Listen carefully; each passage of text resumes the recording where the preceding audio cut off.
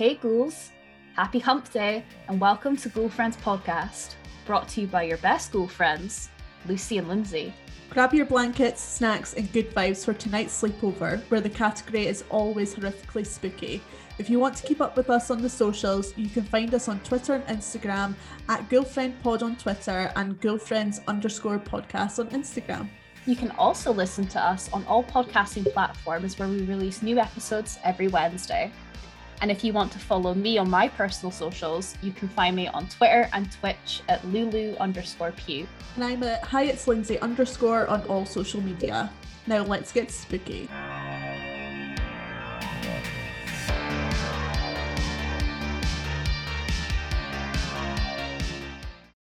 Hey ghouls, and welcome to Ghoul Friends podcast. Happy hump day, and I'm joined, as always, by my best ghoul, Lindsay. How are you doing, hen? How's your week been? Yeah, it's been all right. I feel like today I've just been like, what am I doing? What is life? Because I've got a 4-day weekend coming up and I'm just like, I was just trudging through the day really so I could get to my 4 days off. That's fair. You had your hair done as well, by the way, because it's looking very nice. Thank you. I got it cut today by the lovely Chanel. She loves putting a curl in my hair. When I first started going to her, I was like, just dry it and I'll pay and go. And now she like absolutely insists on putting a curl in it because I used to never let her do anything. And I'm like, okay, you can play with my hair.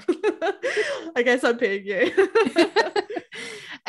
My week, as you know, has been chaotic as fuck because Miss Rona caught me. She got you, gal. She got me. I thought I got it when I was in Glasgow, but I think I might have got it a bit sooner. But I was supposed to get my hair done on Wednesday. I was going to go green. Oh, no. So I'm still living the redhead fantasy right now, which is great and everything. But I have to wait till May now to get my hair done. Devastated. Raging. Absolute raging. But we are not alone today. We are joined by the lovely Nina, aka Nina the Book Slayer. How are you doing, Ghoul? I'm getting over the Ms. Rona. I'm recovering from a uterus attack because I have endometriosis, and this week was like the red week for me, and it was not pleasant, but it's a lot better now. Just like tiny bit small caveat that I always like to say when I'm joining podcasts, because I get a lot of comments afterwards, is if you think my accent is weird, it's because I'm Brazilian. So if I mispronounce anything, you know why. Well, you don't need to worry because here on Ghoul Friends, we mispronounce things all the fucking time. So don't worry, it's a vibe. But yeah, do you want to tell the folks out there just like you kind of your relationship with horror, and obviously you're part of the amazing Hero Scream team, and yeah, just tell people about like your relationship with horror, and you're really into books as well. So yes, I've loved horror ever since I was super little. A large part of it because of childhood trauma when I was like 4. And so after that, I was like, I don't want to read about like happy children doing happy things because I couldn't really relate to that a lot. So I started with Goosebumps, and I'm like, yeah, these kids are like in shitty situations and they're facing bad things, but they're fighting and they're winning. And I'm like, yes, this is my jam, for the disappointment of my poor mother who kept hoping it would just be a phase. And actually my first proper horror movie was Jennifer's Body. Love that. When I was 11, and it was my first girl crush that I had no idea was a girl crush. Also very relatable. Was Megan Fox. And then by the age of 14, I found Stephen King and I became obsessed. I mean, at the same time I became obsessed with horror at the age of like 6 or 7. I became obsessed with books, which now later in life, I see that a lot of it was because autism, fun pandemic discovery. And then last year, I found our fearless leader of Hero Scream, Kat, and they offered me a spot in the anthology. And I'm like, heck yes. And then I started doing book reviews for the site. And I just love it so much. It's such a wonderful community that I discovered on Twitter. Like the horror community on Twitter is so lovely and so welcoming. At least my experiences so far have been like that. And it's, oh my God, the queer people. And I'm like, yes, my people. I found my people. Neurodivergent queer people, finally. I think me and Lindsay can both definitely relate to that. And the horror community is absolutely amazing. If people want to find you on the socials, Nina, where can people find you? They can find me on Twitter because I live my life on Twitter now. It's at Dawn of Flowers.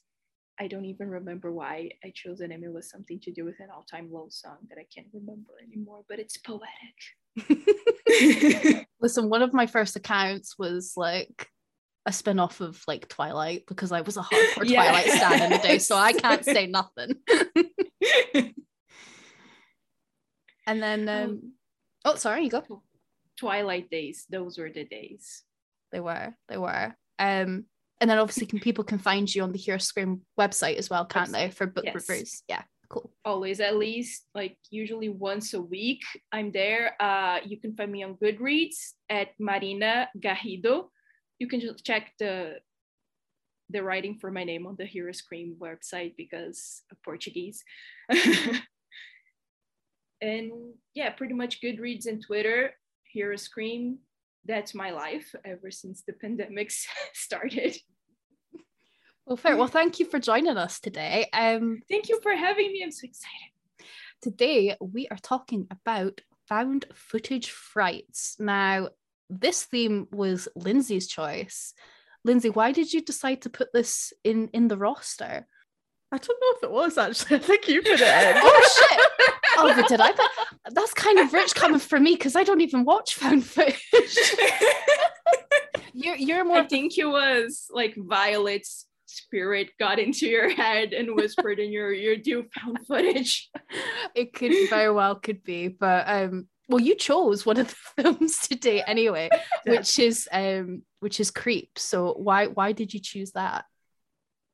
So I chose Creep because it's like one of my favourite found footage films that I've seen, although after giving it a second watch I don't know if I want to call it that anymore, but I think it's a really unique found footage film. A lot of found footage is about supernatural. I mean, Creep is about a serial killer, and we have like Wreck, and then it's US spin-off Quarantine, which is about zombies, but other than that they're all supernatural. And Grave Encounters is a really nice twist on the supernatural found footage genre, but it all kind of ends up being about ghosts. So I really like that Creep's a bit different, that it's about a serial killer.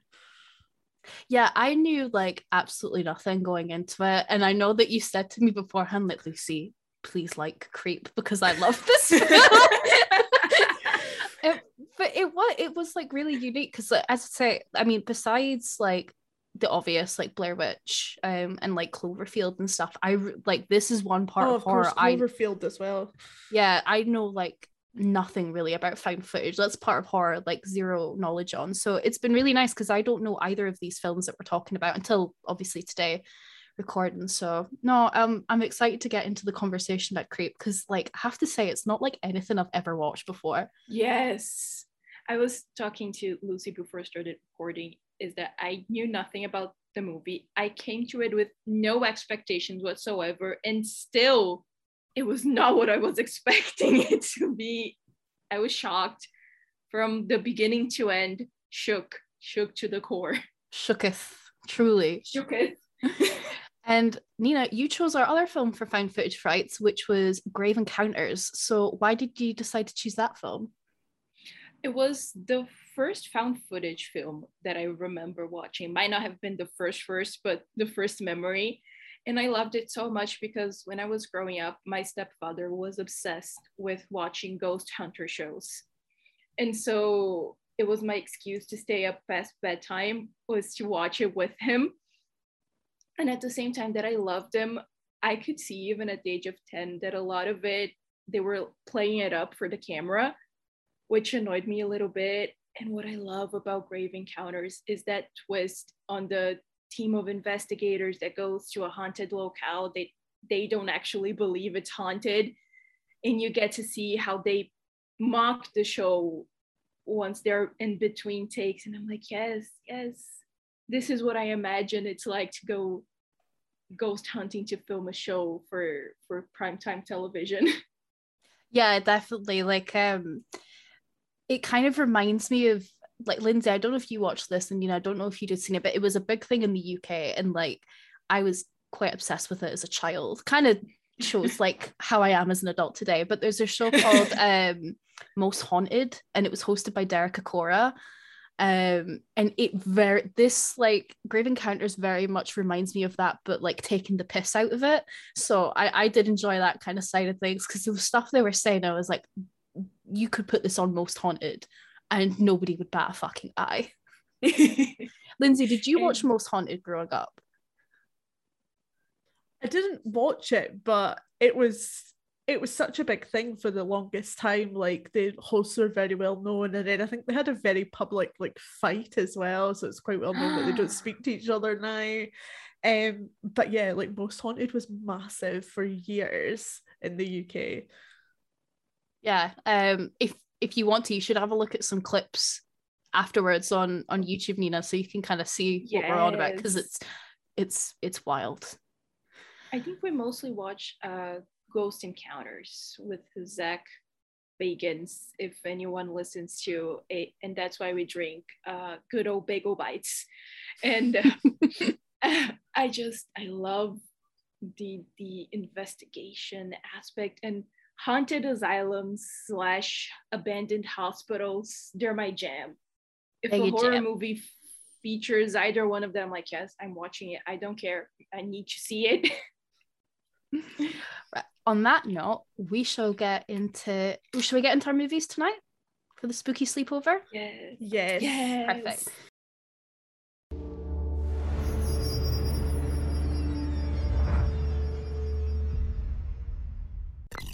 Mark.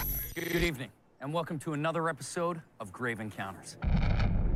Psychiatric hospitals like this were seen as sort of a dumping ground for embarrassing family members, rather than a place that they could go to actually get help. Many of them were severely disturbed. It's truly frightening. I swear to God that I saw someone right at the end of the hall there. And he swears that something pushed him off the ladder. So you guys see this window here? Lock it up real good at night. Come back in the morning. Sometimes this thing's wide open. Tonight, my crew and I, using the most sophisticated in ghost hunting equipment, we're in search of definitive proof of spirits that were unsettled in life. And possibly unsettled in the afterlife. Is there someone here with us? What was that? What if this is something real? Did you get that? TC, you rolling, man? Yeah. I'm gonna document everything, because when we get out of this place, people are gonna want to see this. Matt and Houston are gone. We just need to focus on finding a way out. What? There's something over there. Where are you?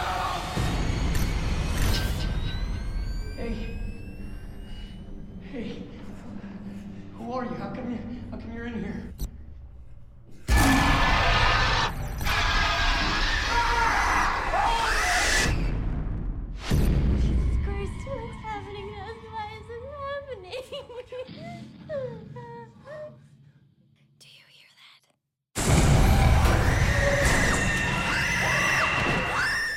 So the IMDb plot for Grave Encounters is as follows. For their ghost hunting reality show, a production crew lock themselves inside an abandoned mental hospital that's supposedly haunted, and it might prove to be all too true. Ooh. This film was released in 2011. The cast includes Ben Wilkinson, Sean Rogerson, and Ashley Rizko. Apologies if I butchered that. It was directed by Colin Minihan and Stuart Ortiz, otherwise known as the Vicious Brothers. And they also worked on Grave Encounters 2. So there was a sequel to this film, folks. Yes, sadly, there is. So is that basically telling us we shouldn't watch the sequel? I mean, I'm not going to tell you not to watch it, but like if you do watch it, don't blame me. It's not my responsibility.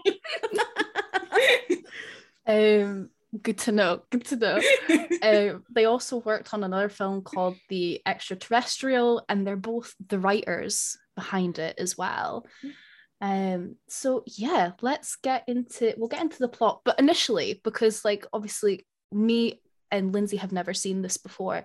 Lindsay, what were your initial reactions after you finished watching this? I'm still like, I've kind of spent all day being like, what the heck am I gonna rate this film at the end of it? Because I think there's some bits that are like actually quite good, but there's other parts about it that are just so wrong to the point it really wound me up and took me out of it a little bit, which we'll get into. But yeah, I'm very on the fence about this. I think I maybe needed another watch to go either way. I'm kind of the same. I've been thinking all day today, like, what the fuck am I going to rate this? Because it's a bit of an emotional roller coaster, because there's some bits in it that are like quite funny and entertaining, and then there's other bits, and some of the like, I feel bad shitting on this film, Lena, but like we shit on our films all the time. But that's the best thing. Like, I said I loved it. I never said it was good. This is true. Some of the like the animations and stuff made me like, giggle really quite bad. A lot. It's really bad, and I love it so much. So we all have a film like that. I love Birdemic Till the Day I Die. It's trash, but it's glorious trash. Yes, exactly. That's how I feel about Grave Encounters. It's glorious trash.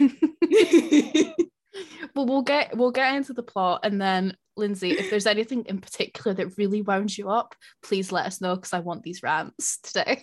Yes. So we start off the plot with our protagonist, we could say, which is Jerry Hartfield, and he's the producer of Grave Encounters, paranormal reality show directed by ghost hunter Lance Preston, and it's very kind of like very cheesy vibes. Hartfield explains the show was cancelled after 5 episodes following the disappearance of its crew, and presents raw scenes from like recovered footage of the 6th and final episode. And we have our Grave Encounters crew, which consists of Lance. We have our occult specialist, Sasha Parker, surveillance operator, Matt White, cameraman, T.C. Gibson, and we have our medium, Houston Gray. So what's everyone's like initial thoughts on our like cast and crew and this first scene where it's very much, I think, is he not like sitting on a sofa or something? He's like, I'm going to tell the tale. Here's the lost footage. It's trying to give Vincent Price-esque kind of thing, isn't it? There's something very, I know it's 2011, but it's kind of that like transition period between the 2000s and the 2010s, and there's something like delightfully 2000s about everything. Yes. And like the opening credits for the show as well, the way they're just like walking through the graveyard and trying to look all moody, and it just tickles me pink. You know, what do you think of these initial scenes? I love them so much. When he's in the couch introducing it paints me a mental image of like R.L. Stine if he were to introduce the Goosebumps TV series. I think that's how he do it. And I remember starting watching, I'm like, yes, tell me more about this crew that disappeared. Come on. And it started like the introduction, and I was immediately thrown back to when I was like 8 watching Ghost Encounters with my stepdad. And I was like, wait a minute, was this the show that I used to watch when I was younger? It's just like the way they edit it, and it's like the drama of it all, like Lance especially, like I feel like I need to watch Ghost Encounters now, because it sounds so similar to Most Haunted. Yes, it is. So we have our crew, and they are invited to examine the abandoned Collingwood Psychiatric Hospital, where there's been unexplained phenomenons for years, apparently. So we have Kenny, who's the hospital caretaker, and takes the crew on a tour and tells them about the history of the hospital. And then we have all these like interviews which make me fucking laugh. Like they're interviewing every single bloody person on these fucking grounds. Like the gardener who's like, I saw a ghost. It was over there. Love the gardener because he is giving nothing after that payment. He's like, I saw a ghost. It was very scary. I'm like, you make that money, bitch. Like, get some more money off of him and say another pointless line. Get that bag and leave. Yes, Queen, go. Give us nothing. I'm trying to think of the other interviews. There's the one with like, is there not like the emo couple? And they're like, we were making out and we saw. Yeah. There's like one part, I think it's maybe when they're interviewing Kenny, and oh shit, I can't remember what happens, but something goes wrong and they're like, yeah, don't do that. And it's like, why didn't you brief him beforehand? Like, I thought this was a professional television program and you're not briefing your interviewees before filming. What's going on? Raw reactions. We want raw reactions. And then there's the poor guy as well who gets nervous and he like swears on the camera. He's like, oh, I'm so sorry. It's so good. And I love when they have the little cuts and they start trash talking with the medium. Yeah. Like, how was that? How was that? And it just lands. I hate him and I love him at the same time. I don't know if you agree with that, Lindsay, but for our astrology peeps out there, he, I think, is the incarnation of a Virgo sun with a Leo rising and a Leo moon. And I think that's just the vibes. Yeah, definitely. One of my like favorite parts is like when you were saying like when they like break and then they're just like, oh, that was like so funny and all the rest of it. It's when Houston like gets out of his car and I was just like, oh, for fuck's sake, here we go. And because it's just the way it's like all set up and you see like the swooshing of the jacket and everything. And you can just tell that he's so full of shit, the toilet's jealous. Yes. And then when it broke, I was like, oh, thank God. Like it's those little nuggets, like I feel like the start of this film really sets it up to be quite good, and then like it for me anyway, it goes a bit downhill. Yeah. It goes. One of the things that like annoyed me at the start of this film, it was like actually wound me up to the point it took me out a bit, was the way that the camera was like zooming in and out and in and out like all the time. I'm like, I'm no expert in editing video by any stretch of the imagination, but I don't know what the fuck they were expected to pull together out of that footage. Like, could you imagine, Lucy, like making a marketing video out of that? It's giving... There's nothing. There is nothing. It's giving nothing. It's giving first year at film school vibes, and you're trying to get your artistic shots, and you're like, I'm just gonna move the lens and see what I can get out of this. Let's just say that I think that even if they had not disappeared, the show would probably have been canceled before the end of the first season. Yeah. I think they just, part of them was like, okay, thank God we disappeared, because that makes the show like a cult classic and we won't be remembered for the lack of quality. I know there's a film editor somewhere breathing a sigh of relief that didn't have to deal with that shit. Exactly. So they go on the suite tour, as we mentioned. They're being quite bitchy off screen. They're interviewing every fucking person in their mall that they can find. And they're talking about the history of the hospital. So they name a particular doctor called Arthur Friedkin, who performed like unethical experiments and lobotomies on hospital patients before being killed by them. I don't know, Nina, if you, because I know you play Dead by Daylight, but there's a game called Outlast. This kind of reminds me of Outlast a little bit, doesn't it? Yes, 100%. And that subject specifically of lobotomies has always freaked me out, because I pretty much always knew that I was a little mentally ill, even though I didn't know about the autism. And I'm like, if I was born like 80 years earlier, things would not have ended well for me. And so that makes the fear, I'm like, no, I'm never stepping foot in an asylum, abandoned or not, because no, I'm not taking that risk. No. It is really scary. Funnily enough, near me, kind of like maybe an hour away. Lindsay, I don't know if you ever went there, but I did for a shoot once. There was an old abandoned asylum in Banchory. It got set on fire a couple of years ago, actually, but you could go in it and it's actually looks kind of similar to this. Like there was like beds left and there was medical equipment and like absolutely fucking wild. Never went in there at night. I shall say. Please don't. No. You shouldn't have gone there in the day, let alone. It was a place that a lot of like local photographers would go for like photo shoots and stuff. Like you're not supposed to go in there, but being like young and stupid and like think an alternative model at 18, that's what you used to fucking do. But yeah, it's insane thinking like only a couple decades ago this would have, I'd say, the norm, but kind of like you'd be prosecuted for it, which isn't, it's insane. Especially for AFAB people, like anything AFAB people did, were like, no, hysteria, you shall go to the asylum. Well, it's not that long ago as well. Like if a wife was being difficult, like a husband would just be like, she's being hysterical. And I mean, like you're talking like as early ago as the 50s. Yeah, well, I was gonna say 50s, 60s, but yeah, like even but there then, was one that I think just shut down, I think in like 70s or 80s in the US. I don't remember which one right now, but I was like, excuse me, the 70s? It's so messed up. It's so fucked up. Yeah, there's still a long way for us to go, but yeah, we have come in strides.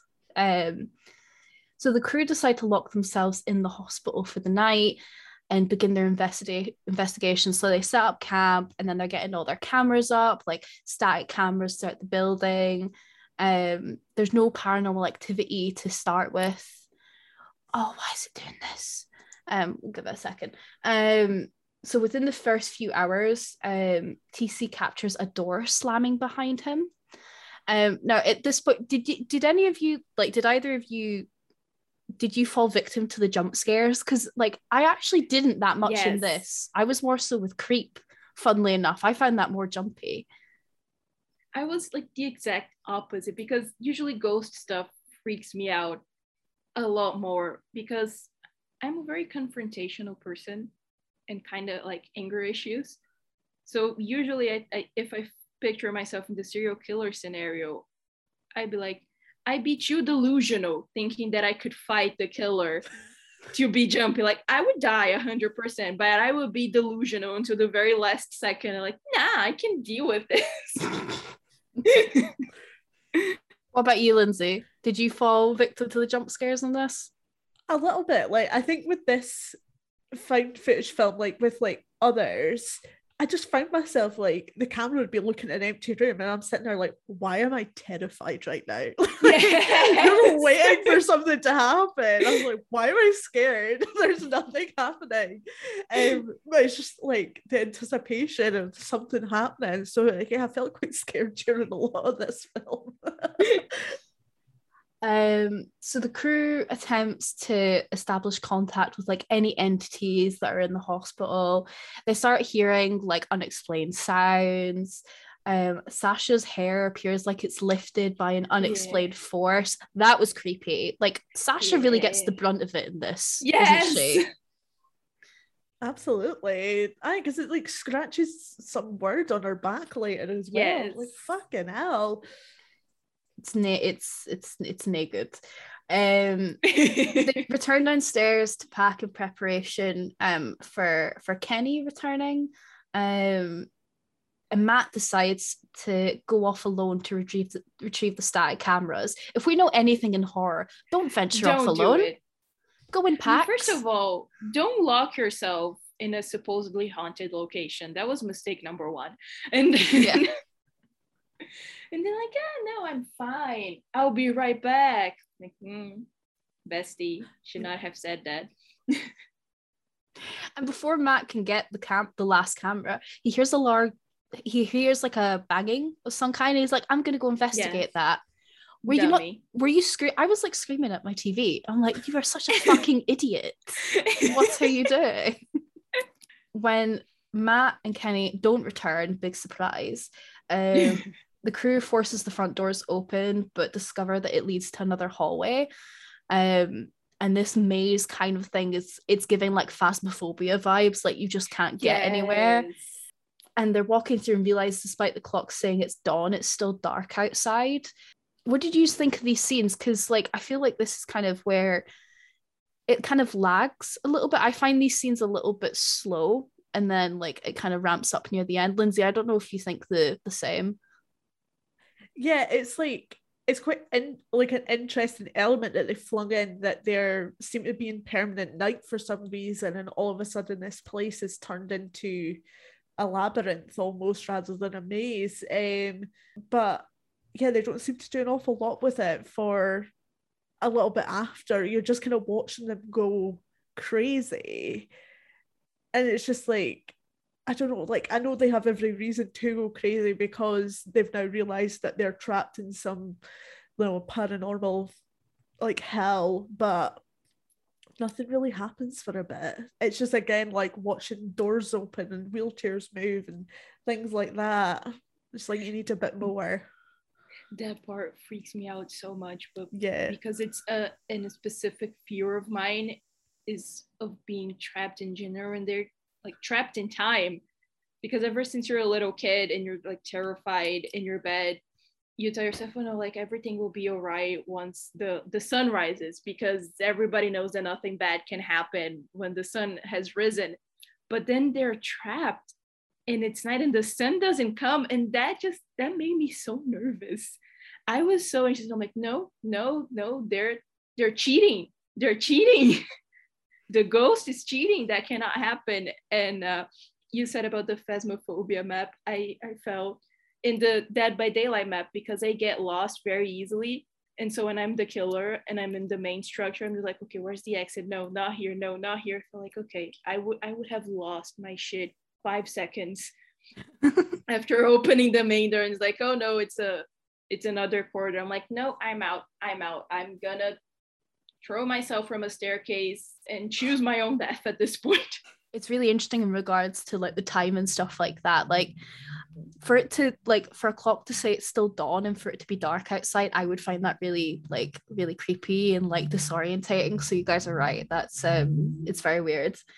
The crew return to the lobby and they sleep. And they sleep for like 7 hours or something. How can they sleep in those? I could not sleep like that. Could you? Yeah. On the floor? No. Yeah. I once my little tidbit story time of Paranormal Activity. I was still in college, living by myself, woke up in the middle of the night to go to the bathroom. The second that I sit down in the toilet and I look up, there is a full-on shadow man sitting at the foot of my bed. And I just froze and hit the light switch. And once the light was on, it had disappeared. And I'm like terrified, half naked in the toilet, being like, what do I do? What do I do? And then I remembered that I had class at like 8 a.m. And I'm like, you know what?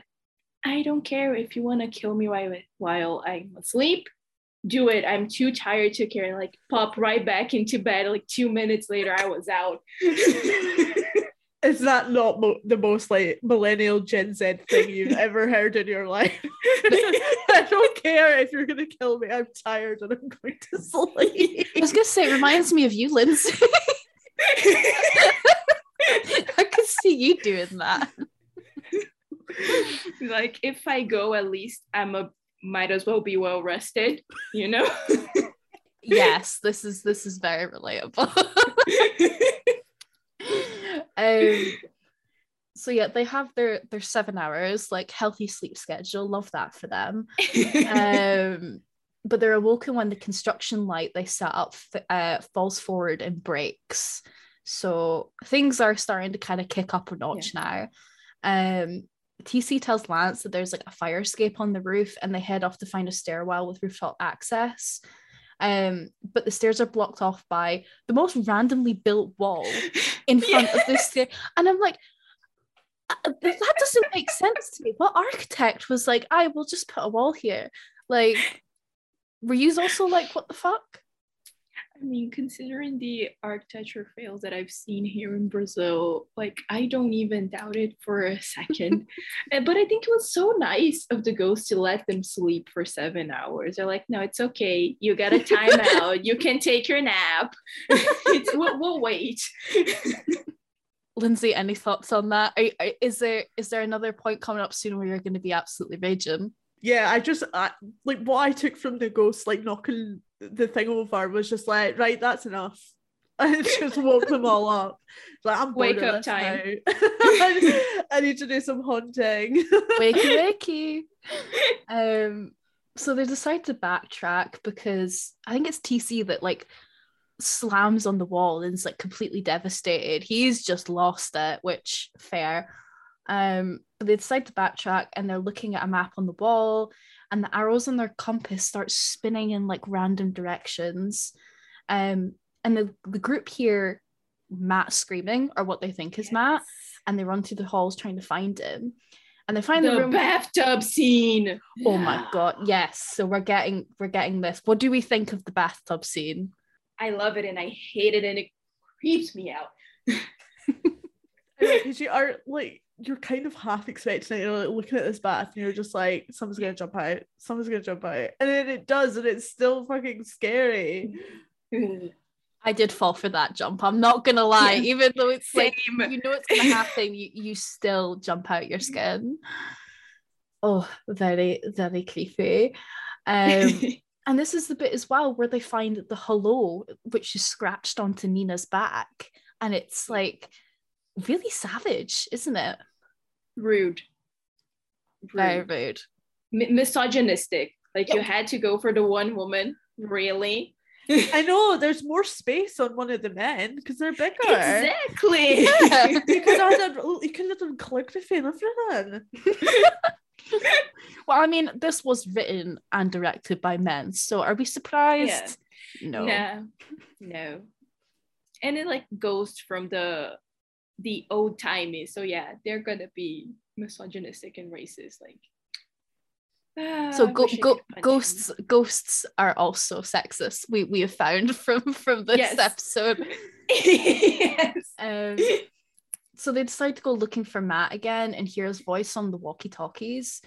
And then they come across this like mysterious ghost figure in a hospital gown, and then her face is like distorted quite like grossly and stuff. Like, what do we think of this is kind of where we see more of these like special effects, if you will. And Lindsay, I call Lindsay Lindsay's our resident special effects queen, loves her special effects and makeup. How do you rate this?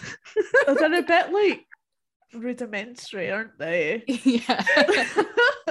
That's a compliment. They're just like, they're quite basic. Like, I understand going for the kind of like normal face to like distorted face kind of scare to try and like confuse these people who are being haunted, but yeah, it's like, it's not great. Like, they didn't have a big budget for this. It was very, very, very small, so I understand why it's not so good, but yeah, it's not so good. No. I didn't realize how, and we will get into it once we get into our like reviews and stuff, but I didn't realize how low budget this was.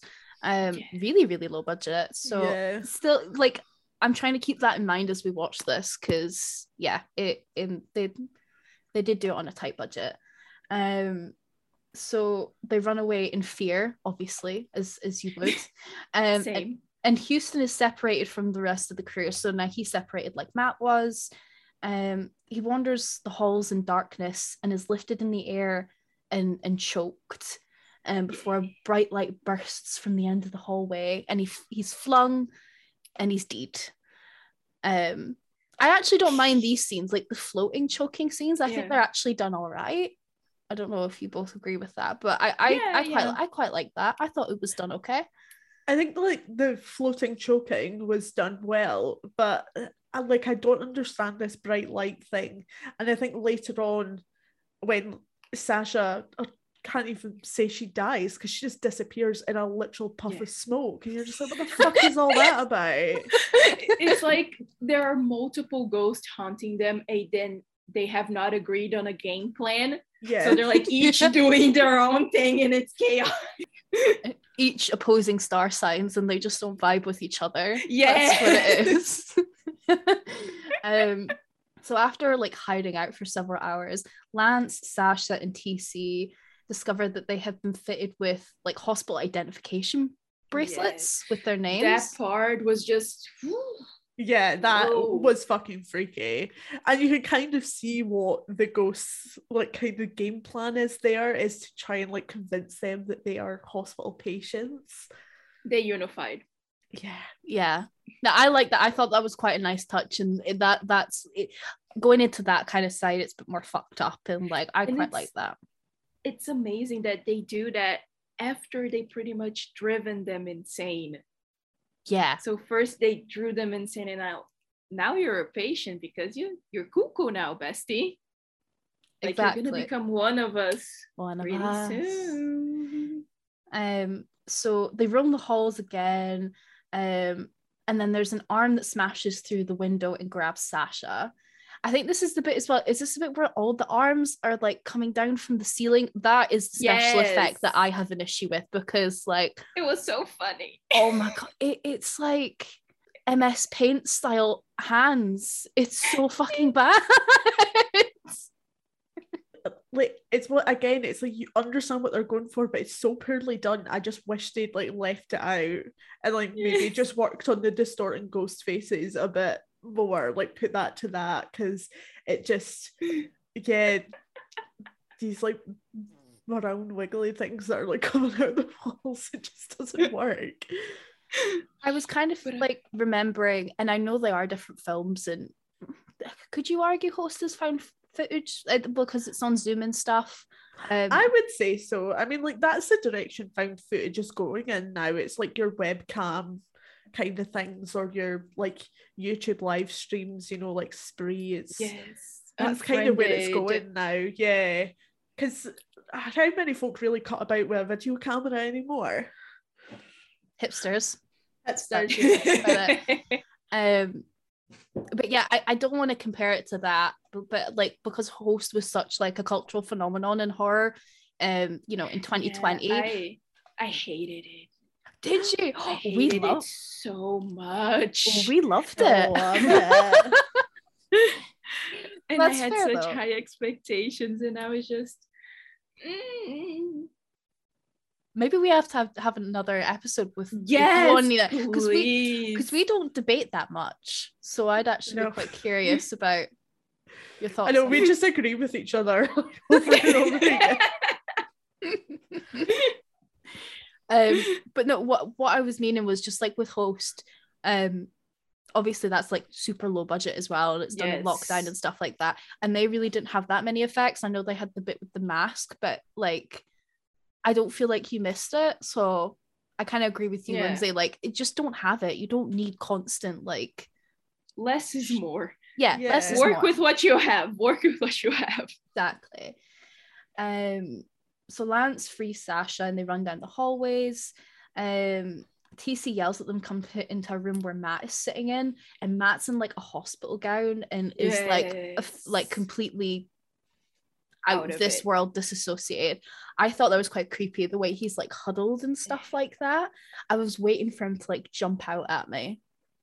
Yes, and let me tell you, those people are better friends than I am, because like the second you disappear, I'm like, okay, I'm not looking for you. I'm hearing your voice in the walkie-talkie. No, I'm not. No, I hear nothing. I pretend I do not see it. I pretend I do not hear it, and like they have so much endurance. It's always what I wonder watching horror movies and like zombie movies. At a certain point, I would have just given up. I'm like, okay, I'm gonna die here. That's it. That's the tea. Like, I'm not gonna keep stressing myself trying to find a way out. Clearly, I'm gonna fail. So let me just like take myself out, nice and quiet. Okay, ghosts, you win. Goodbye. And I feel like especially in this situation, because we're never really given an indication of how long they're in there for. I think the last like number we see in the bottom right is 46 hours. So we know they've been there for more than 2 days, and then it just starts going crazy, like rolling. So we don't know if like how hungry they are, like dehydrated they are, and these things can lead to like losing your mind and hallucinations and things like that as well. And I think the thing with Matt is when we like just come across him again and he's in the hospital gown, you know that way sometimes in horror films what you don't see is scarier than what you actually see. And it's like, what the hell has this guy been through for? It could be days, like I don't know, maybe even weeks. You don't know how long they've been there for, and it's like, what the hell's this guy been through?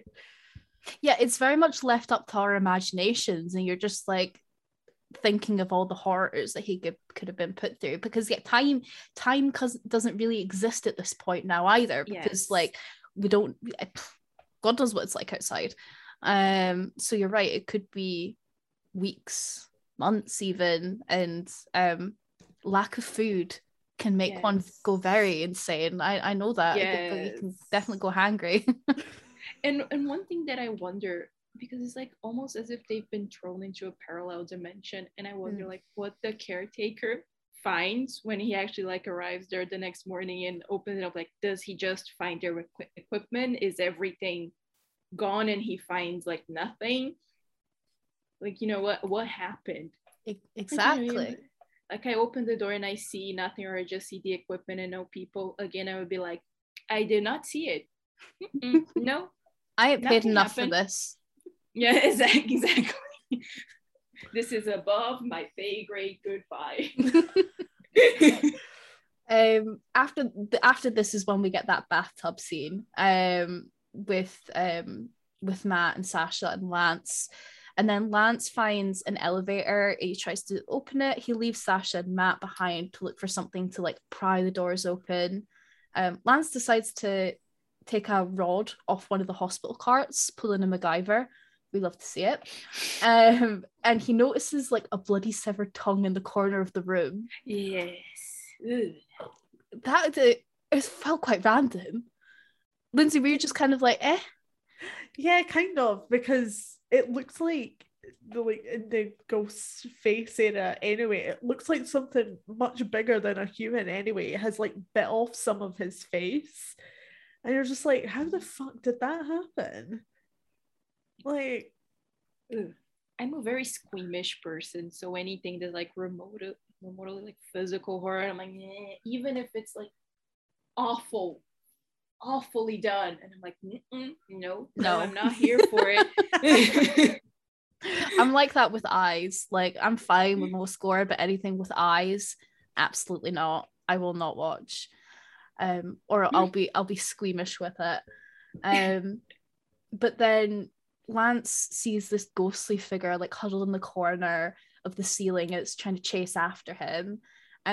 He eventually gets the elevator doors open, and Lance and Sasha are keeping the entity at bay by trying to like keep the door closed as it's chasing them. Matt leans forward and he falls down the elevator shaft. Now that to me is really creepy. I find anything with like elevators, or like we call them lifts in the UK, really scary. I got caught in one as a kid. I was stuck, and like ever since, I get creeped out. It was I actually quite like this death though. I don't know if you two have any thoughts about that. But I did find it very funny the first time I watched, because he just like leans in and I'm like, oh, there he goes, whee! And I couldn't stop laughing. I had to pause the movie. Because like, I don't have that with elevator. I've been trapped in several all throughout my life, and I'm like, this is chill. If I die, I die. And it was just so funny to me imagining him go wee. He does seem quite happy to go though. Yes, doesn't he? He's vibing. Looks and he's just like, vibing. Okay. Just had enough at that point, hasn't he? He's like, you know what? I'm taking the L. Would have done the same, and I'm like, okay, seems like a good way to go. Just reminds me, because we were talking about aliens last week, it's like game over, man. What's going on? So yeah, we have that, and then Lance and Sasha enter the tunnels beneath the building in search of an exit. They're going underground. Sasha starts falling really ill and is like coughing up blood. I actually quite like these scenes because this is like, I don't know, it reminds me of, not that I've watched that much found footage, but it reminds me of a couple of like other found footage things that I've seen in the past.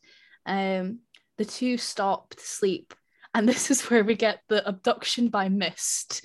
Now, Lindsay, you have the floor for this because I'm still trying to comprehend what the fuck happened here.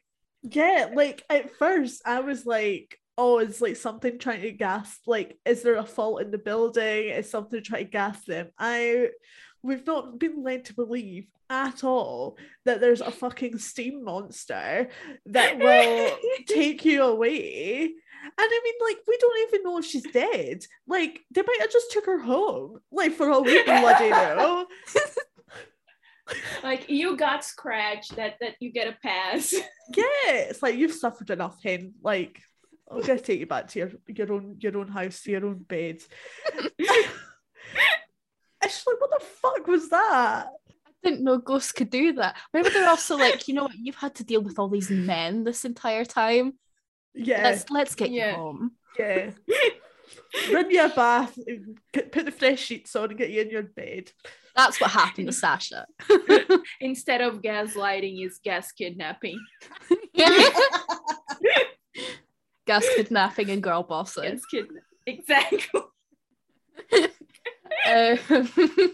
After that, Lance is like becoming very increasingly unstable, as you would be left on your own in these tunnels. And then we have this scene that's so gruesome where with he like the rat. Mm-hmm. Oh, and I like rats. So I felt really bad for it, and I was like, oh, bless you.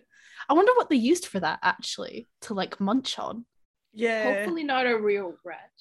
That's all I'm gonna say. Hopefully, like again, the sensory issues with texture, and all I could think of was how it would feel to actually bite into a live like rat, and it's like squirmishing in your mouth for a little bit until it died, like the fur and the little teeth, and then the eyeball, like ugh, no, absolutely not.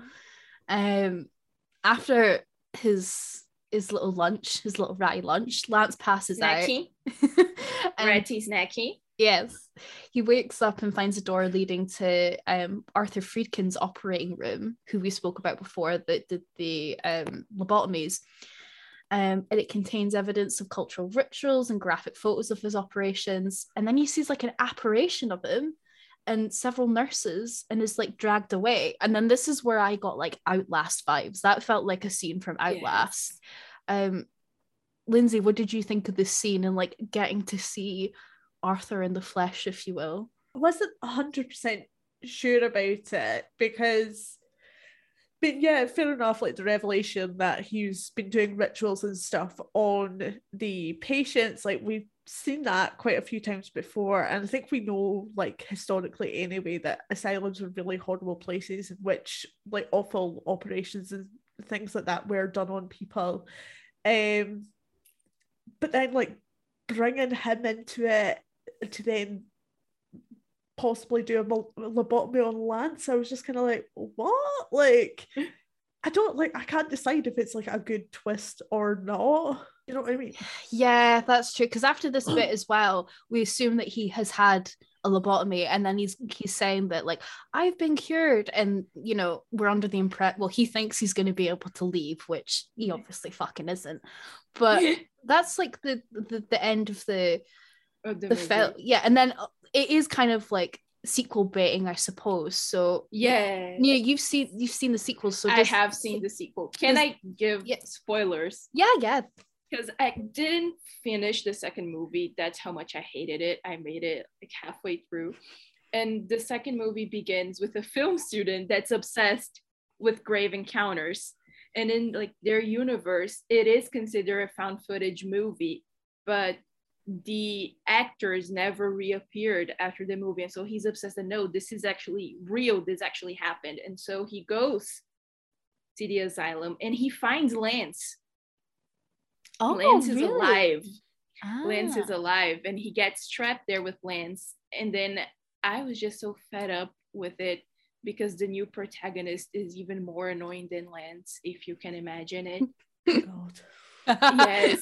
And and I was like, I hope he gets gasified, lobotomized, like, all of the Mystified, scratched, everything. all at the same time.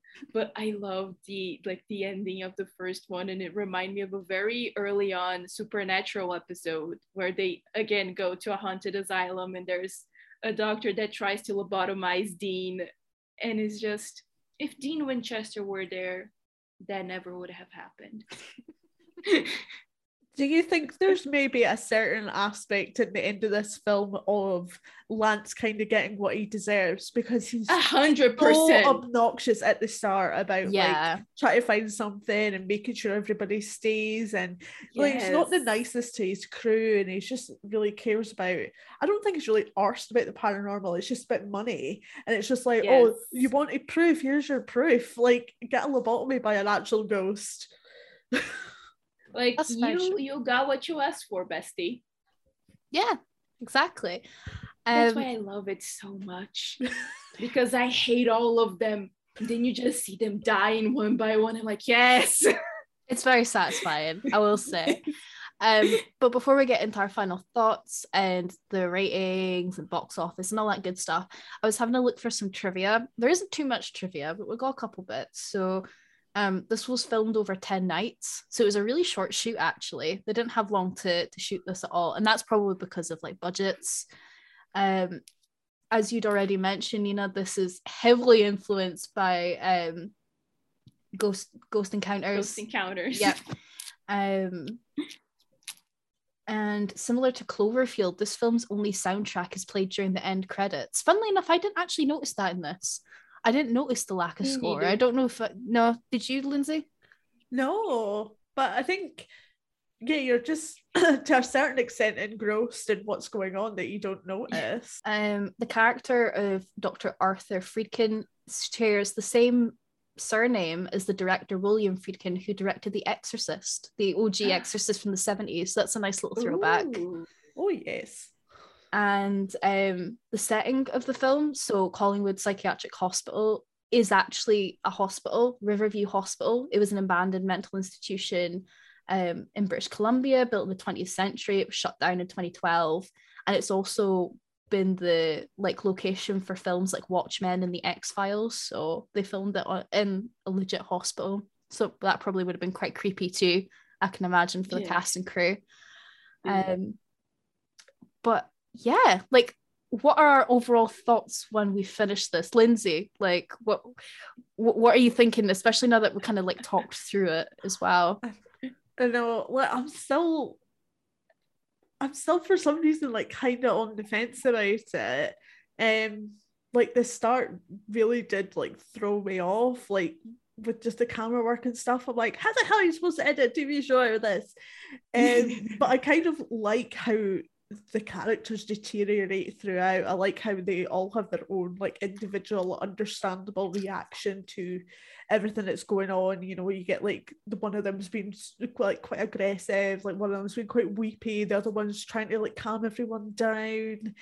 And I think that Lance goes through quite the character arc in this film. Like he's a very different person in the end to who he was at the start. And I think like the cast did a really good job with making it seem believable, because you do need that in found footage. You don't want to see them acting. Do you know what I mean? And they all seem very believable. But yeah, there is bits with like the ghosts and stuff, and like the actual haunting itself. It's like, this doesn't really make sense, guys. Like this film does have like nuggets of charm in it. Yeah. I feel like there's some bits in it that are really good. So like I can see why you chose this, Nina. I think that's also like I suppose it is a good film for like a spooky sleepover. Like if you're hanging out with your mates and you want something that's kind of like easy to watch. This is it a was pretty the good first choice. time that I watched. It was the first found footage movie, and it was the first sleepover that I was having with my best friend like we were 14 and she's still my best friend today, 10 years later. And it was Aw. the first movie we watched together. And so it's like that dirty ass blanket you have from when you were a kid. That like now it's super nasty, but you still love it, and it like still your baby. And I'm like, it's awful. Yeah, I know, I love it. It's the nostalgia of it all. Yes.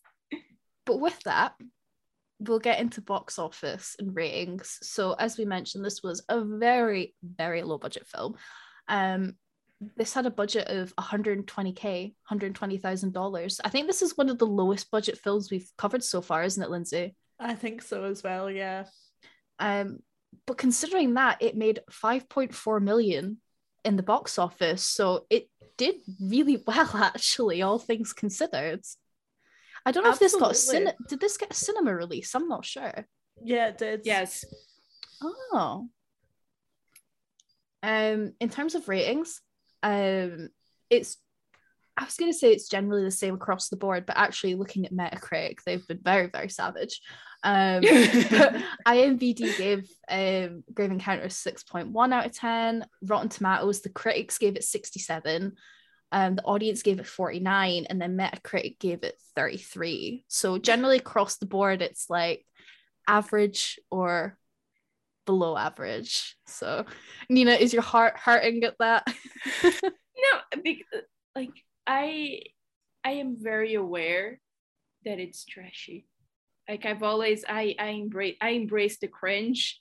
I embrace the bad, and I never got those people that think that just because they like something, it means that that thing is good. Yeah. And I'm like, nah, I love it. I give it 12 out of 10. Does that mean that it's good? No, it just means that I love it.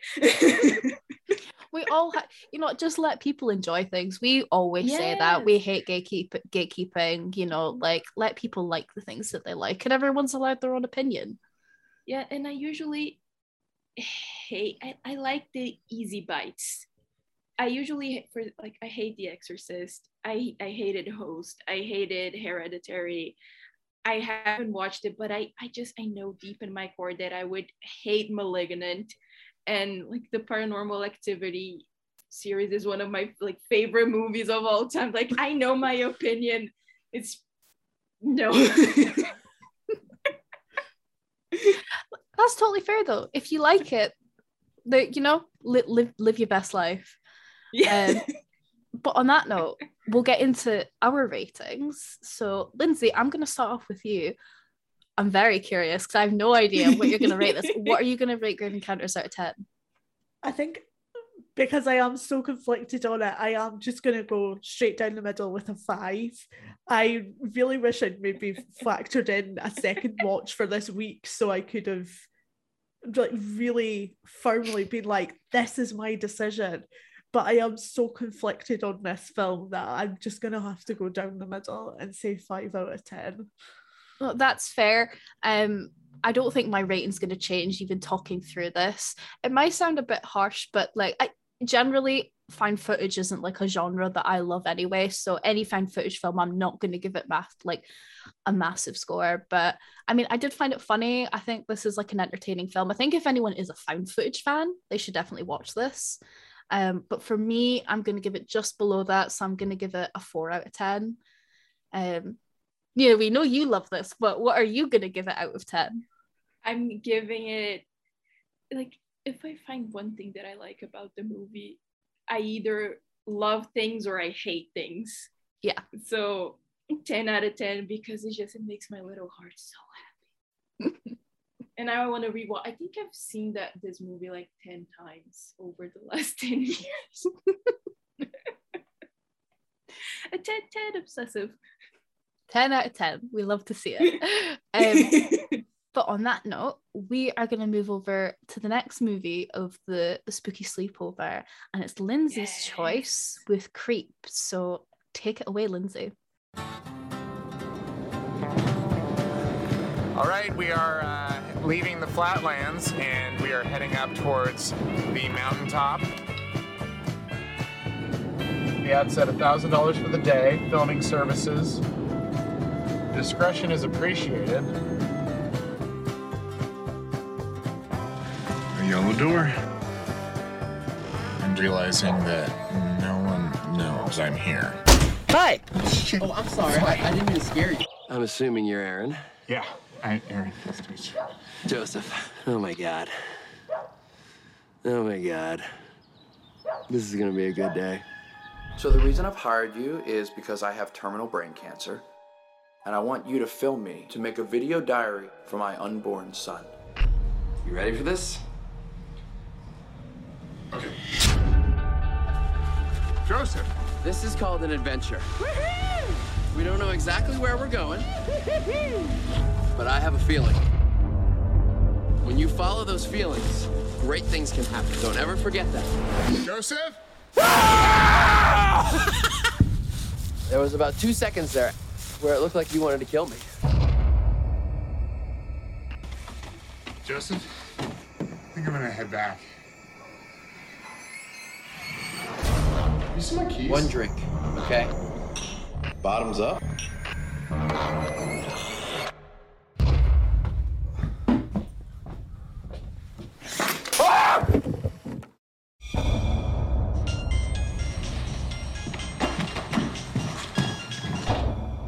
Hello. You need to get out of that house right now. Joseph.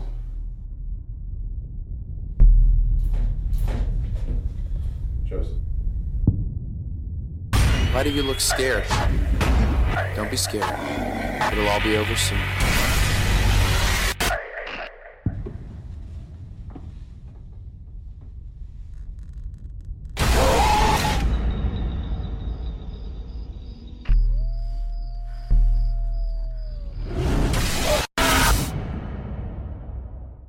So the IMDb plot for Creep is a young videographer answers an online ad for a one-day job in a remote town to record the last messages of a dying man. When he notices the man's odd behaviour, he starts to question his intentions. Creep came out in 2014, stars Patrick Bryce and Mike Duplass. Patrick Bryce directed the film. He also directed Creep 2 and The Overnight, and he also wrote both of those films as well. Bryce and Duplass also wrote Creep. Mark Duplass also worked on Creep 2, Jeff Lives at Home, and I just wanted to add in as well, like Mark Duplass is like quite the character actor, and he's been in so much more than you'd expect. So he's also starred in The Morning Show, Big Mouth, Bombshell, The Mindy Project, and many, many, many other things as well. So I just wanted to add that in too.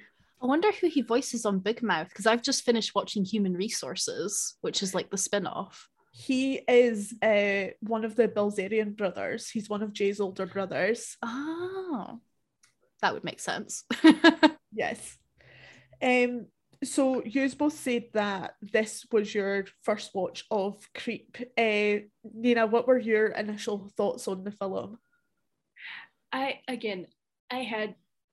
had no idea what the movie was about, but again, because found footage is so often paranormal, like a little part of my brain all the time was expecting a paranormal twist. And let me tell you, I have never seen anything so disturbing in my whole life as that goddamn tubby scene. Oh my God, yes. I'm gonna have nightmares tonight, babes. It was, what is happening? And like, it went against my very being that this dumbass decided to go to a remote location with a white man. And it's just, again, at this point, it's natural selection. You're choosing to die. I can't defend you. Lucy, what were your initial thoughts on the film? I actually, considering I don't like found footage, and I promise I'm not saying this because I know you love this film, but no, I quite like this. It was creepy. It delivered on the creep. Yes. Some really disturbing scenes, and considering there's only like 2 like actors in this, and really only one when you think about it, because you're kind of, because the other's cameraman, I thought this was actually like quite entertaining. Really unique, because it was nice to see a found footage that wasn't supernatural, because like as well as found footage. I'm not a big fan of Supernatural, so it was a nice like different take on it, and yes, some really disturbing scenes, and I'm never going to look at both masks the same way again either. Like, oh my god, terrified. So I literally just finished watching it again, like right before we started recording. And the kind of issue I'm having with this now, the first time I watched this, I thought it was absolutely fantastic. Like, you feel so uneasy throughout the film. It is very surprising. When I was watching it again, I was like, I know what happens. And it wasn't as fun. Like, there's a few little bits of foreshadowing you're just like, you notice on a second watch, but I didn't enjoy it as much on a second watch, which annoys me because I enjoyed it so much the first time, but because I know what's going to happen, it kind of takes the suspense out of it. I don't know. So that was a bit disappointing for me because I'm like, if I'd reviewed this after the first watch, like, I would have given it a 9 out of 10. Like, I really impressed me that much, but I'm not sure now. I'm gutted for you because I know you loved it so much, but yeah, I was very impressed with it. Right, second question before we get into the plot of this film. At what point would you have been like, I'm out? Because there's many warning signs. Like, first of all, you're getting a job out of like the internet for a stranger. First, no. Remote location. Second, no. You arrive and there's a fucking axe, not an ass. I mean, there is an ass in the tubby. Like, axe. No, and then the tubby. I would have gotten up and like, no, goodbye. You're giving a bath to an imaginary baby. You are not right in the head. No. And it was amazing because right after that, he was like telling his story about having cancer and his kid, and I started crying. I was like crying, feeling like so bad for him, and like this poor little kid that would like grow up with that knowledge, and that is like the only thing he's gonna have from his dad. And then the tubby scene, and I'm like, no, kid, you're better off without him. Savage but true. So I probably would have gone because, I mean, the rising living costs, you got to make that bag. So like, you need to make money, but there's only so much you can handle. So when it got to that tub scene where it's almost like, it kind of, I don't know, it reminds me of like In the Night Garden, like really creepy kids TV shows where he's speaking with the blanket and that. No, absolutely not. I'm running out at that point. Maybe it's start start speaking to a child that it's not there. No. Maybe it's because I have a background in care, so I'm used to bathing octogenarians who have dementia, so they're talking all sorts of nonsense. But actually, that bit I could contend with. It's the bit afterwards when they're in the forest and he has pure toddler energy and he's running all over the place. And like, I can't cope with this. That part I could relate to. I would be like, yes, let's run around. That's not me. I'm like, let's walk at a leisurely pace, please. It was like gay walking. Like, he needed one of those what's that thing that you get for kids where it's almost like a harness you put on them so they don't a lead. Yeah, it's one of them. It's just the way it's like something would take his fancy, and it just reminds me of a child. And you know, when they're like, oh, look at this rock, oh, look at me do this dance, and I'm like, oh, I can't handle this is too much. We can never go on a hike together because like my Aries moon and my Aries are like, shiny rock, look, a bird, look, a leaf. And me with my ADHD, I would just get distracted every 5 minutes. Lindsay, you'd go insane. Yeah. Right, so let's get properly into this plot now. So the film opens with Aaron. He is a videographer and he's answered an advert on Craigslist to film this guy. It's $1,000 a day, and he's kind of decided, fuck it, let's go. So he like turns up to the house. I mean, kind of almost immediately there, it seems a bit weird. He's trying to get in contact with him. He's not answering the phone. you know, he sees the axe, which makes him feel a bit uneasy as well. And then out of nowhere, Joseph, jump scare number one in this film, just appears at the window. Like, what did we think to our first introductions to both of these characters? Because like we were saying earlier, these are our only two characters. You know, this is who we're stuck with for the next hour and 20 minutes. I absolutely shit myself at that first jump scare. Same. And I was like, oh, Same. I'm in for a ride, aren't I? I was kind of cursing you a little bit, Lindsay. I was like, oh, for fuck's sake, what have I got into? But I understand why he did, because like $1,000 a day, like, and you don't know what his situation is and where he's coming from and how in dire need he is of money. I saw somebody saying, he like, it very much gives like the plot of this is like somebody who like really wants to be your friend a little bit too much, and it's that intense behavior. I saw that in one of the reviews, and I feel like that's what this kind of feels like at the start. He's maybe just overly keen, maybe just like quite lonely because he is so like isolated in this house. We don't know much about his story, so I did get sketchy vibes at the start, but I also kind of felt a bit sorry for him, a little bit on edge. I didn't expect him to turn into what he did, so yeah. I hated him from the get-go. Like, first of all, if you think the proper way to greet me, like pounding on my window, I'm hitting reverse. And I'm like, goodbye. And what you said about like the overly keen person and being your friend, that, I mean, when the person is just like doing, it's a little scary. And I'm like, no, you're getting in my space. No, I don't want to be your friend anymore. Like, goodbye. You stay there, like, far away from me. And I'm going to be your friend from far away. Okay, I promise I'll be your bestie if you let me leave. We'll be best friends but I hated him. And I was so frustrated with that. I'm like, leave. Do you not see that this is not a good situation to be in? I mean, take out a loan. It's better than being murdered.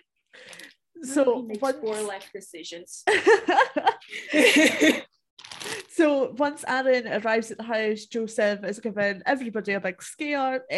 He explains why he's asked Aaron to come and film him for the day, and he has an inoperable brain tumor, and he says his wife Angela is pregnant and he wants to record a video diary for the baby. It's definitely on a first watch, I'm not thinking anything's wrong at this point, because it's like, that sounds totally legit. I started crying. I was crying like a baby. I was feeling so bad for that man. And I was, I'll be like, I don't think I can film this because I'd be too emotional. Like I would not be able to handle it. And then the tubby scene, and I'm like, yeah, man, take the camera, like, film it yourself. Literally, like, right after that, it just goes west, and he's getting naked in front of this man. He's not even asked him if he's comfortable with this, and he gets in the bath and pretends to bathe his child. An imaginary baby. Like, what did you think of this, Lucy? I mean, my heart did break for him at that start, and I'm kind of like, who could say no to that? Like, that story, like, even if you were feeling maybe a bit creeped out, I think you'd give the benefit of the doubt at that point. You're right. Yeah. It seems legit, right? Like, wanting this video diary. But then, yeah, he's just pushing it. And like, every time I thought that it couldn't get more disturbing, it does. So I really have to praise the acting, honestly, from both of them in this. It feels like really believable, which I think is what makes it so creepy, hence the name. Absolutely. So we get the bathtub scene, and like over the course of the day, Joseph demonstrates like increasingly erratic behavior. So I'm trying to remember at what point the wolf comes out, Peach Fuzz. Peach Fuzz. Early on when they're going out to the forest, and Joseph's like, oh, it's chilly, you should grab something from the closet, and he opens up and there's the wolf mask. And I gotta say, I found the wolf mask so funny. And I don't know why. There's no like rational reason. I just found it very funny because my brain thought it was appropriate to immediately go, doggy. That's kind of a meme on the internet of like, there's always a white woman somewhere who sees a big skinny dog and it's like, puppy.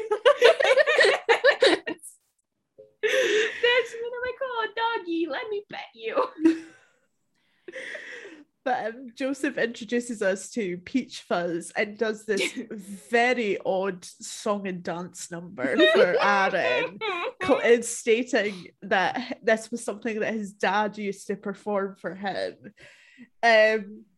Actually, this would maybe be the part where I forgot this happened before the forest, but this would perhaps be the part where I was like, I'm going.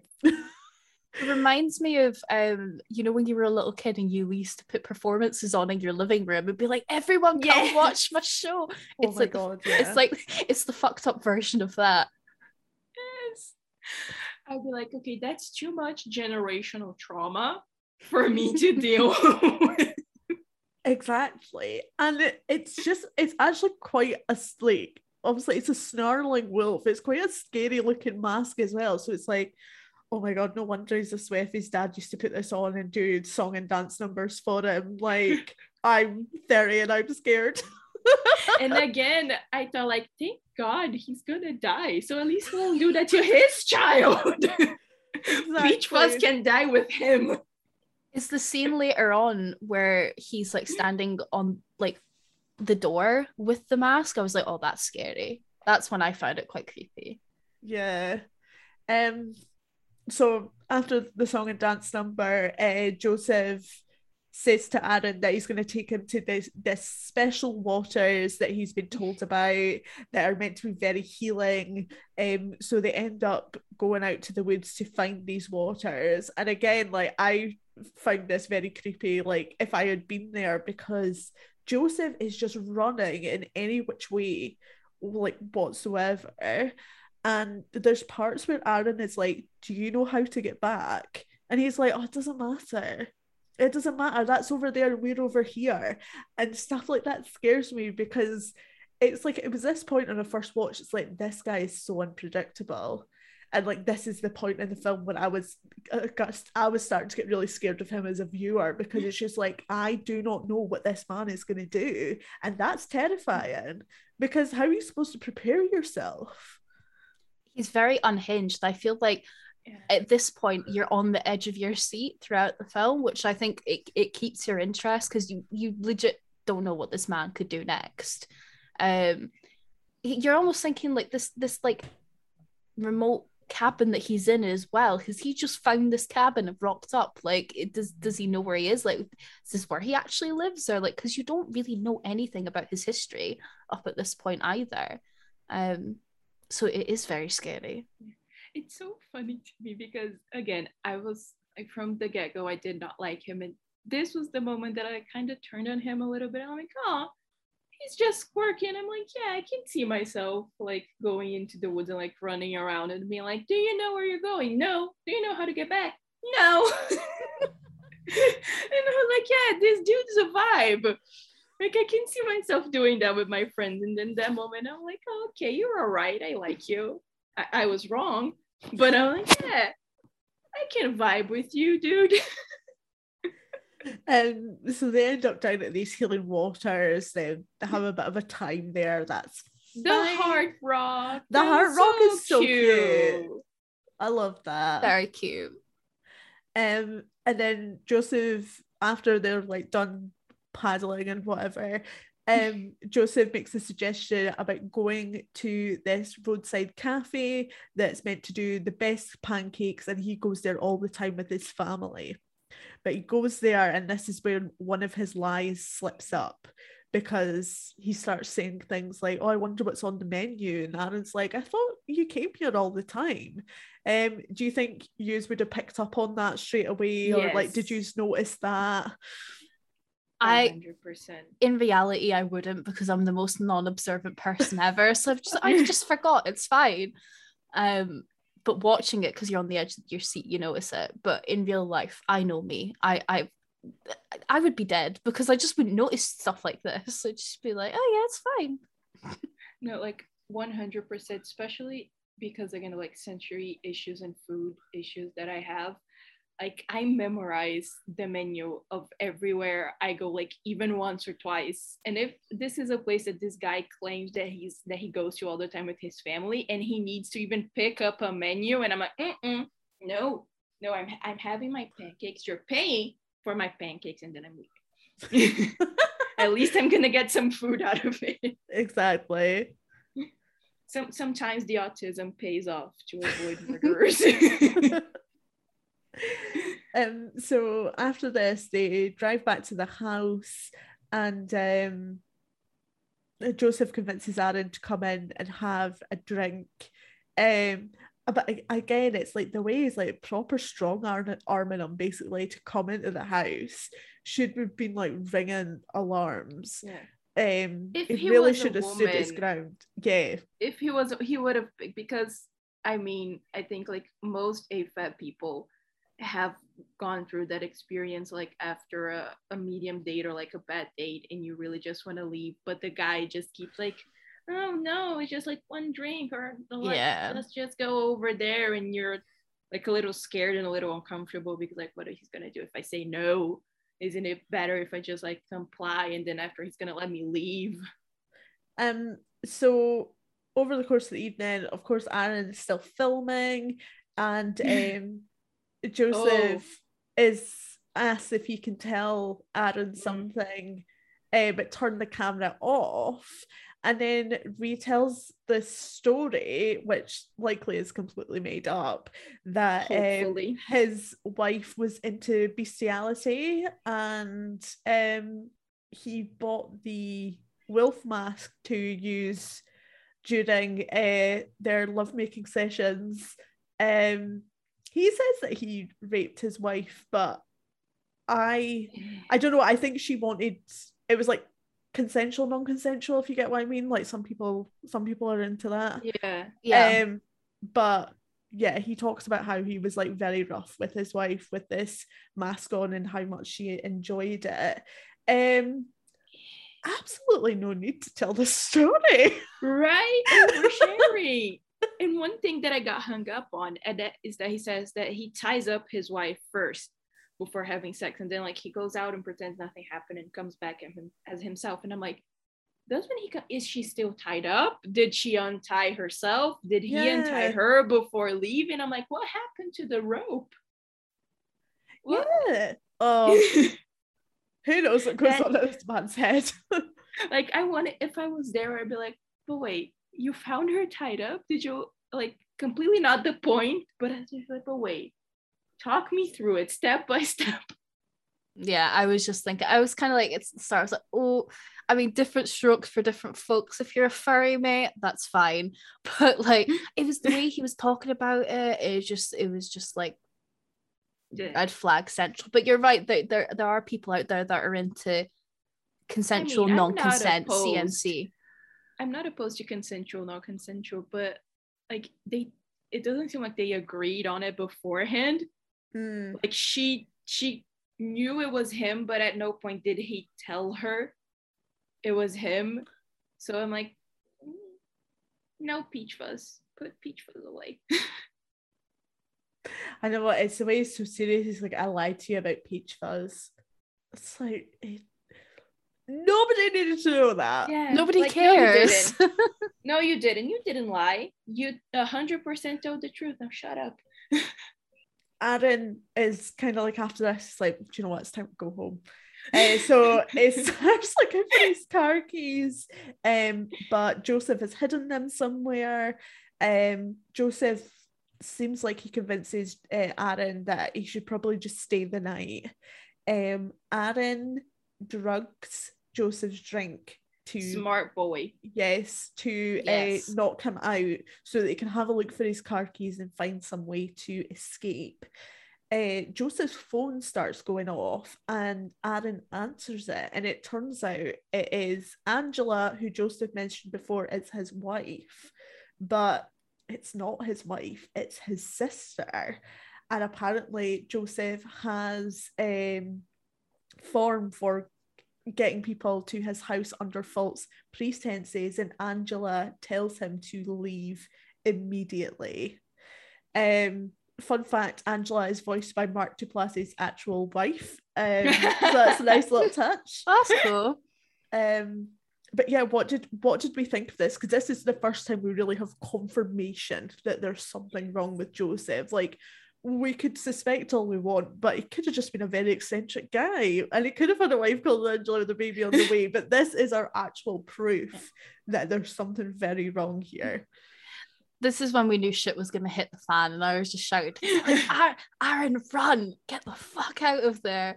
You're just kind of thinking like, oh, where's this going to go now? Because you know there's going to be a chase sequence after this, or like a tuffle or something. So yeah. For a second, I'm not gonna lie, I thought, oh my god, he got his sister pregnant. And then I'm like, oh no, it was all a lie, okay. And I'm like, how is this woman? She's like, oh no, just get out and walk. Like, lady, walk where? With what shoes? In the dark? The middle of the night? Excuse me. And she's just like, it's fine, just leave. It's okay, go walk away. Angela, excuse me, why are you not getting your brother help if you know that he just keeps pulling shit like this? Exactly. That's true, actually. Afterwards, I would have found Angela and I would have like slapped her across the face, like, you knew and you did nothing? Yeah. Excuse me. This is true. So after Angela urges Aaron to leave, like, he's saying, I can't find my keys, I can't, you know, she's like, walk, like, get the fuck out of there. Just walk. He comes back into the living room. Joseph is not where he was. They get into a bit of a scuffle and Aaron leaves. So the rest of the film picks up with Aaron at home, and our first little bit of video with Aaron at home is that he has received a video in the post from Joseph, and he's digging a grave. So what did we think of this first video from Joseph? I thought he was dead because like it doesn't show him leaving when they got in the scuffle. Like the camera falls to the ground and then it cuts right to the digging video, and I'm like, yep, he's dead. I knew it. And then he's not dead, and I'm like, you lucky little shit, you're alive. I thought he was gonna die as well, but then like when we get like Aaron's also like very calm at this point. He's like, oh, he found my address. That's not ideal. If that was me, I would be getting like the moving vans and moving ASAP. Yes. Yeah, and something that bothers me so much when I watch like movies from the US is how easy it is to break into their houses. I mean, like, excuse me, you have no walls? And I'm like, bestie, I live in Brazil. If you have a house like that, you're not surviving. Like, at the very least, you need like a very high wall. On top of it, like electric fence. Then, like, this is the usual, like electric fence. Then barbed wire around the electric fence. And then, like, on top of the wall between, broken glass, like glued on. Just like, for extra measure. My God. No, like literally, this is like the basics here. Oh my God. And like I grew up like in a gated community where, you know, the walls is like that, and we have like armed security, and where I live now is like a lot of armed security, like fingerprint ID. Like, unless you have high walls, like electric fence, barbed wire, like broken glass, like that's the basic. And so I'm astounded, and their houses are just so fragile. Like, you can just punch the wall and it breaks. Yeah. Excuse me? Are you building that like out of paper? What is happening? Why is it so easy to murder you? Why is your door so thin that if I kick, it breaks? This is very true. And is it not something like 70% of all serial killers come from the US as well? It's like, no wonder, because they're all easy targets. So in deluxe, and I'm just, bestie, you want to get murdered at this point.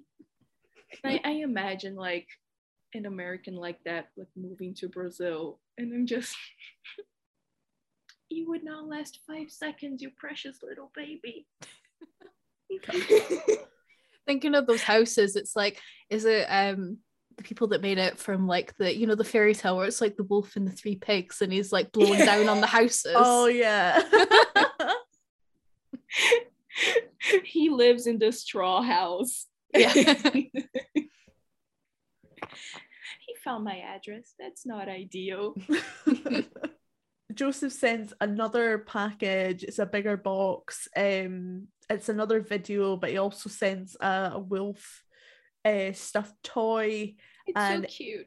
In it is a locket.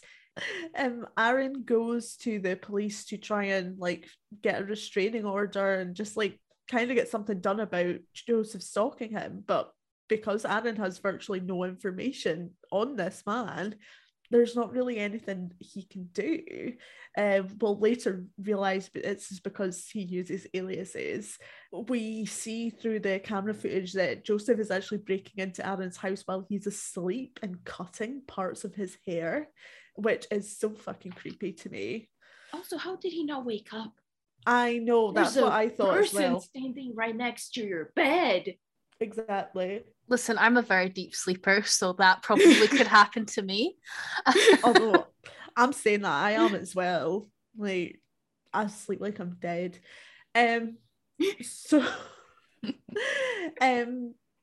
Joseph sends a final DVD to Ara and it kind of puts it again in a really creepy spot. He like manages to, like you're saying, Nina, like everyone's so fragile, he like punches through the window and leaves it on his windowsill next to his bed. Right.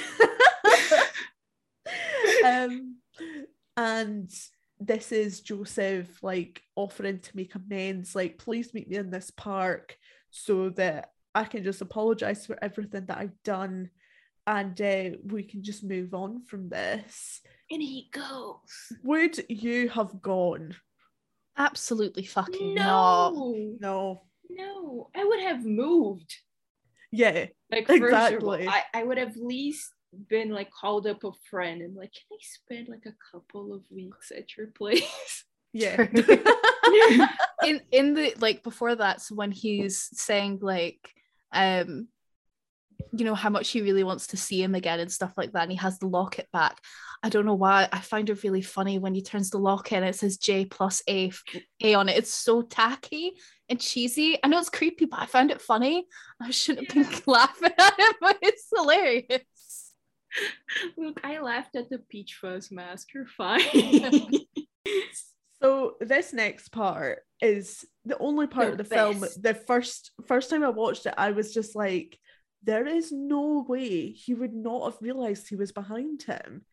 I mean, like, there's scientific studies done that, like, if someone is staring at you, you will notice it and turn around, because it's like a hangover from when we were like Neanderthals and we were prey for other predators, and it's something that helps us make sure that we're protected at all times. And he sits there and he just fucking sits there, and Joseph, with Peach Fuzz mask on, cracks him over the head with this axe. The noise of that, by the way, really good sound editing there, because it is horrible, that noise. But were you similarly frustrated at this ending as I was? I mean, I loved the ending. It was my favorite part, but I was frustrated with him because I'm like, are you stupid? You're actually sitting on the bench. First of all, there's a tree right there. Lean on the tree. Your back is protected. You have like a good view because there's a lake behind you, so he's probably like not gonna emerge from the lake. You have like good view. Why are you on the bench? You deserve to get murdered for being stupid. Or take a witness with you. I don't know why he went on his own as well. Yes. I know, he's like, I've got the police on speed dial. Why didn't you call the police and say like, I'm meeting with like the stalker that threatened me? The thing with this scene as well, it's like really long, like up until the hit. I actually thought like Netflix was buffering for a second, because I was like, but it was an artistic choice. But like, think about it, I quite like that actually, because then you finally get that, you're thinking, is it gonna happen, and then it does, and then you have that sound effect. So I did really like it. But yeah, who's gonna go there on their own? I'm sorry, but nah. I mean, so far he has proved to be very stupid. So yes. No good life choices were made. Again, I'm happy that person did not reproduce. You know, his family line ends with him. So in the end, it turns out like all this footage that we've been looking at has actually been Joseph reviewing the footage of his and Aaron's time together. And Joseph is questioning, like, why didn't Aaron turn around in those moments? And he decides that it's because Aaron was such a good person that he just believed in him, that he would come there with good intentions and not actually kill him. And he says that Aaron has been his favourite so far. And then we see this cupboard full of videos and DVDs, which gives us the assumption that he's done this several times before. And from what I've seen on IMDb, someone out there counted them all up for us, and it looks like there's 57 videotapes. So this could be 57 victims.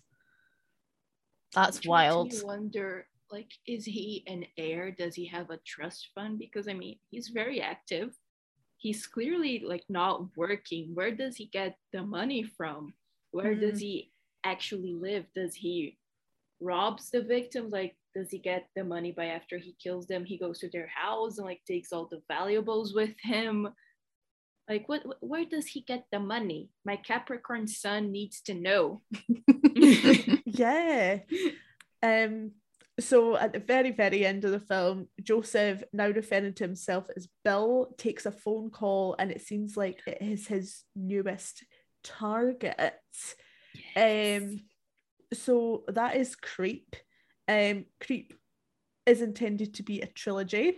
So Creep 2 came out in 2017. And again, it's just two people in the cast. It's Mark Duplass, and the videographer this time around is called Sarah, played by Desiree Akhavan, who's behind the Channel 4 series The Bisexual, and she also did the Miseducation of Cameron Post as well. So like, I really like some of the previous stuff she's made, and she's really good in The Bisexual as well.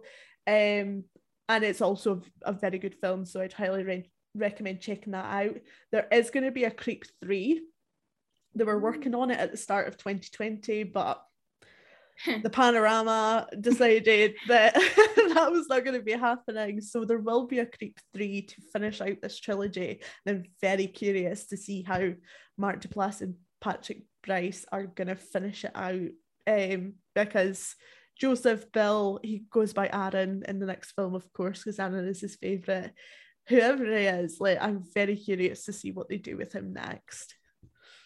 Definitely. I do actually want to watch the sequel to this. I'm quite curious about it. It's also on Netflix, as we will just discuss in a sec. So there's not really budget information for this film. All I know is that it was extremely low budget. That's all, any information you can get out of it. Similar to Hush that we were talking about last week, this premiered at South by Southwest in 2014, and then just over a year later it was sold for a 7-figure sum to Netflix, where it's been available ever since. So yeah, like, we don't know how much this cost to make, but it was obviously really low. There's only 2 credited actors and Katie Aselton, who did the voiceover for the phone call. Yeah, for like basically no money, they ended up making like tens of millions on this, but we don't know the exact figure because Netflix is very hush hush about these kind of things. So I mean, they did amazingly well, and like, I think they get a good product out off the back of it, really. Definitely. And they must have made a massive profit off this, because even out with the cast, you're only really in one location as well. They obviously, they directed it and they wrote it, so you'd only really have like the cast, like the editing team and stuff like that, and it's probably a minimal like filming crew and producers and stuff like that. So yeah, they would have made a pretty penny from this. Absolutely. I'm jelly. So let's get into the ratings. So IMDb rated this at 6.3 out of 10. Rotten Tomatoes rated this at 90% and the audience at 65%, and Metacritic rated it at 74%. So like quite high, like across the board, really. Do you agree with this? Or I do. I think like again, the critics love this, which at 90%. But I think this does deserve the praise it gets, because it's unique in a genre that's kind of hard to stand out in, because you know found footage does have quite a lot of boundaries when it comes to what you can do. So it's really plot that kind of makes you a bit unique. So yeah, I mean, to have a film where it's literally just two people for the entire time, and to make that entertaining and to have people on the edge of their seats is not an easy thing to do. And Definitely. the acting is wonderful. I mean, one of the best acting that I've ever seen. Like, I loved the beginning and I loved the ending. The middle, like after he escapes the cabin and it's at his house being a dumbass. That part, I was just frustrated. I was not vibing with it. I'm like, no, like because of like that middle, I think for me, like a solid 7, because it started really strong and it ended really strong, but the middle fell flat a little for me, especially because I'm like, why are you this stupid? No. And so if Nina's rating it a 7 out of 10, then Lucy, what are you rating Creep out of 10? Well, I know how much you love half points, Lindsay. Oh God. I'm gonna give this a 7.5, which I mean for me it is really high considering I don't like found footage. This is like probably my favorite found footage. Well, there's Blair Witch, but this comes in second, I would say. I did enjoy this. It's a shame about the rewatchability. I don't know if I'll rewatch this, because you're saying like because you know what's going to happen, it probably kind of loses its magic a bit. But like I probably will watch the sequel, in all honesty. I did enjoy it. Me too. And you could probably say this is pretty underrated, because unless you're on Netflix, you're not probably going to have seen it. So if you're a fan of found footage, get it watched. There's also like another more famous Creep. So when someone says Creep to me, I think about this film because I have such positive views about it, and I've not seen the other more well-known Creep. And when I start talking found footage, they're like, what are you talking about? And I'm like, Creep! Like, but let's go on to my ratings. So I feel a bit higher about this again after we've had a chat about it, because it is like really well done. Like the rewatchability factor is a bit of a bummer, and I'm probably not going to revisit it again, unfortunately. But I don't remember as much about the sequel, so I'll maybe give the sequel another go and see what happens. Let's make another found footage episode. Rewatch. Yes. And something else. So I'm gonna give this a 7 out of 10 because it's very different for the genre. It's very well made for like such a teeny tiny budget, and it's just like such a nice surprise. It's so different for found footage, and I think it's just like different in general. It's very different take altogether for like a serial killer type film. It's almost like you would never expect this to be as low budget as what it is, because the way they talk about it is like maybe like 4 figures, like low budget, and you would not expect that watching this film as well, because it's very well done. So yeah, 7 out of 10. So on that note, that's the end of the spooky sleepover, isn't it? Oh, they're sad. Thank you so much, Nina, for joining us. I hope you've had having me. This was so fun. Well, we've had great fun having you on. Next week we are talking about female villains. So we're going to be joined with the absolute beauty MUA spooky queen icon that is Sophie, aka Sophie Serves Face. If you guys listen to any of our Dragula episodes, we were joined by Sophie, so she's coming back for some movies for the spooky sleepover. and we are talking about The Loved Ones and Audition. And Lindsay, I know you're a fan of Audition as well, aren't you? But you haven't seen The Loved Ones. I haven't seen The Loved Ones, but I'm looking forward to watching Loved Ones, obviously the first time, but I'm really looking forward to rewatching Audition, because like you picked the film for next week, but I would have picked Audition as well, so I'm buzzing because I love the main character. She's totally right to do what she does. There you go, spoiler for next week. It's very satisfying to watch, and you know I've been wanting to talk about Audition for a hot minute, so yes. I'm very excited for next week. But if people want to find you on the socials, Lindsay, where can people find you? I am at HiAt'sLindsay _ on all social media. And Nina, where can people find you? Twitter at Dawn of Flowers, at Hero Screen, and Goodreads as Marina Garrido. I checked the site for the spelling because Portuguese can be tricky. You can find me on all of my personal socials at Lulu_Pew. If you want to follow the podcast, you can find us at Girlfriend Pod on Twitter and Girlfriends_podcast on Instagram. I got that right. I'm giving myself a pat on the back for that first go. But yeah, thank you, folks. I hope you have a great week. Catch you next time and stay spooky.